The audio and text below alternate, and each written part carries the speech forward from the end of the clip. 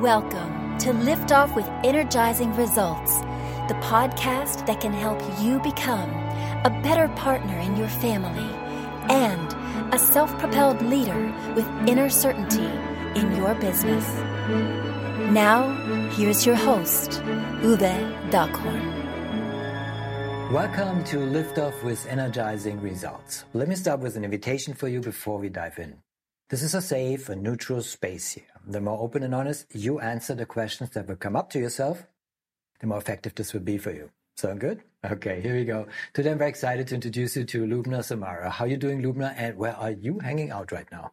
Hi, Uwe. It's a real pleasure to be here on your show and on your podcast. And I'm based in central London, UK. Wonderful. Yeah. There you go. Yes. There are more Londons, I know.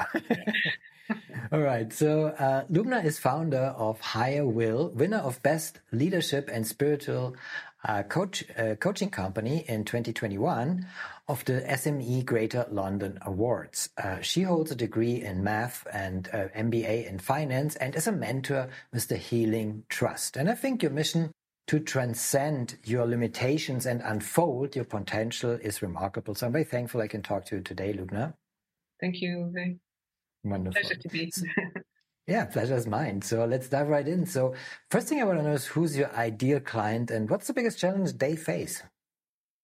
Our ideal clients are businesses, so leaderships and their teams. And challenge, in my view, the most important, probably one of the most important qualities of being an effective leader is to have that clarity of vision. And it's not just about setting the end goal, but in how you're going to get there, the strategy that you're going to be formulating. And a lot of the leaders tend to be great at the technical aspects. They're brilliant at setting strategies, at systems and processes. But the clarity of vision can get very fuzzy when people come under stress, you know? So, and from internal or external factors. And not everybody is born a Martin Luther King or a Gandhi, and who can basically maintain equilibrium, keep everybody motivated, pulling the team together and stay the course for true north. So I'd say the challenge is how to maintain clarity of vision while navigating stresses that come with managing a team and getting and keeping them aligned, motivated, and pulling together in the same direction. Oh, much clearer now. Well, thank you for sharing that. Okay, so because we are human, right? Most of us claim that. So, yeah, what are common mistakes your clients typically make when trying to solve that kind of problem? So when problems start to manifest and there's stresses on the strategies, for instance, and they start to not work so well, the team can start breaking up. If they're not a really strong team and stay supportive to the leader, the team can start to break up. So, and as you know, we all have our own emotional patternings from childhood, and people will tend to regress into these, when we're under pressure. So, some will maybe withdraw and maybe start procrastinating. Some may become more overly assertive. Some may just kind of decide not to come into the office and take days off sick. So the mistakes when that starts to happen is most leaders who, as you said, are also human. The mistake they make is not to maintain that equilibrium, in which case you have, I see one of two things really happening quite commonly. One is they will start withdrawing from the team, and they can come across then to the team, they start distancing. They can start coming to the team as a bit authoritarian, and the connection starts to suffer. Or they're going to go in the other direction and they can become maybe too emotionally involved with the team, in which case they may start to lose control of the team. And in either instance, the clarity is going to suffer, because one is they don't know really how then they're going to come back on track with the strategies, because the team they've lost that connection maybe. And the other side, they become too emotionally engaged, then clarity of vision goes, as we all know. And so that's really, it's a bit like ski. I always think it's a bit like a skier. If you're too far into the mountain, your skis are going to go away from under you. And if you're too far out, you're going to tumble. You need to stay rooted and connected and in control so you can navigate any bumps ahead. It's navigating this fine balance between the two, and that makes a better leader. And so wonderful. Yeah, wonderfully explained. So before I ask Lubna what is one valuable free action that our audience can easily implement, let me quickly say something to our audience here. If you are enjoying the show so far, please rate and recommend us to someone you think could benefit from the show. Thank you in advance for spreading the word. So, Lubna, what is one valuable free action that our audience can implement that will help with these kinds of issues? Working with values. It's in my view, it's nothing pulls a team faster together and iron out misunderstandings like working with values. And I have a blog on my website that's called Values and How They Can Work for You. And there's a couple of examples and exercises there that they can do. One is specifically designed for teams. So, I mean, it is really to help them get everybody talking about their ideas, stimulates creativity, improves communication, and creates just trying to create a more fertile environment in order to progress a project forward. And what is one thing that what you can do on a daily basis so that just remind yourself? We go into the free resources in a bit, but what is it that, something tangible that, a listener can walk away and just implement in their daily life? There's a lot they can do, but I'd say the most important thing is to stay aware of how you're reacting and how to, I'm really big on taking personal responsibility. As children, we don't need to have personal responsibility. No one's going to hold you to account. But it's one of the rites of passage, I think, is in moving from blaming everybody else into being sovereign, and just bringing awareness to our behavior, understanding how our hearts are responding to certain things, and not to just react to our triggers, is one of the kind of the fundamentals. Before you can really, there are free meditations on my website that people can do. And I love that. And, of course, meditation is amazing. But when you're really upset and it's hard for a lot of people to go there. But I would say the first thing is start questioning. Start questioning yourself, your behavior.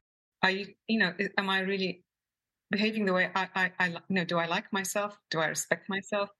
Ask these questions, and it's only you who can answer. So that's the first thing I would say.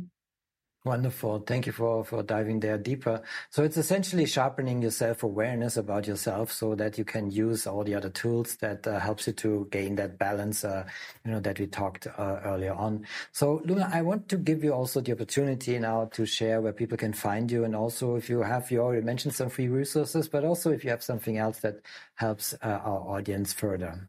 Well, I have to say, I love the way you nutshelled what I said in a very long way in one sentence. I'm going to make a note of that. But yes, when people go on my website, a pop-up comes up, and I have a 7 Steps to Clarity PDF, which has, I think it's about 17 pages. It goes into a bit more detail on the first step, of course, is exactly what we were just talking about, is being sovereign. And taking responsibility for the self, and then it develops that towards kind of looking at the emotions, communication, the mental side, and then looking at activating potential, regaining that clarity of vision. So that is one free resource that they can have. Excellent. And of course, we'll put the link in the show description so folks can check it out. Thank you for sharing, Lubna. So what's the one question I should have asked you that would be of great value to our audience? Well, when I first read this, the first thing that came to mind is, what is spiritual intelligence? But I think I'm going to go with the second thing that I think may be more valuable to your listeners is, what does spirituality have to do with leadership? Because when I'm working one-to-one, they already got it. I never needed to justify that. But when I started doing it more kind of publicly, I started getting people saying, what does spirituality have to do with leadership? And the first time I was asked that question, I was like, what? They don't get it. And so then I kind of thought, well, actually, it's not obvious. And so I developed 4 areas that I work with, which companies which already exist. And all these areas already use a lot of spiritual elements. So the first area is corporate social responsibility, that's clear, where it has a lot of, benefiting the community as well as the organization, and creating that win-win. The second area is corporate purpose, organizational purpose, mission, vision, and values. Again, purpose, values, all very spiritual elements. So these are areas that can be developed. The third area I work with is what has become known as servant leadership, and which I'm not very fond of the term, because I think to say that to a leader most of the time that I'd like to take a picture of their face. But service leadership for me is about, and it's a very old concept. I mean, it's written up about in the I Ching, to lead truly is to serve. Plato talked about it 2,500 years ago, that if you want to be a leader, you first need to know how to serve.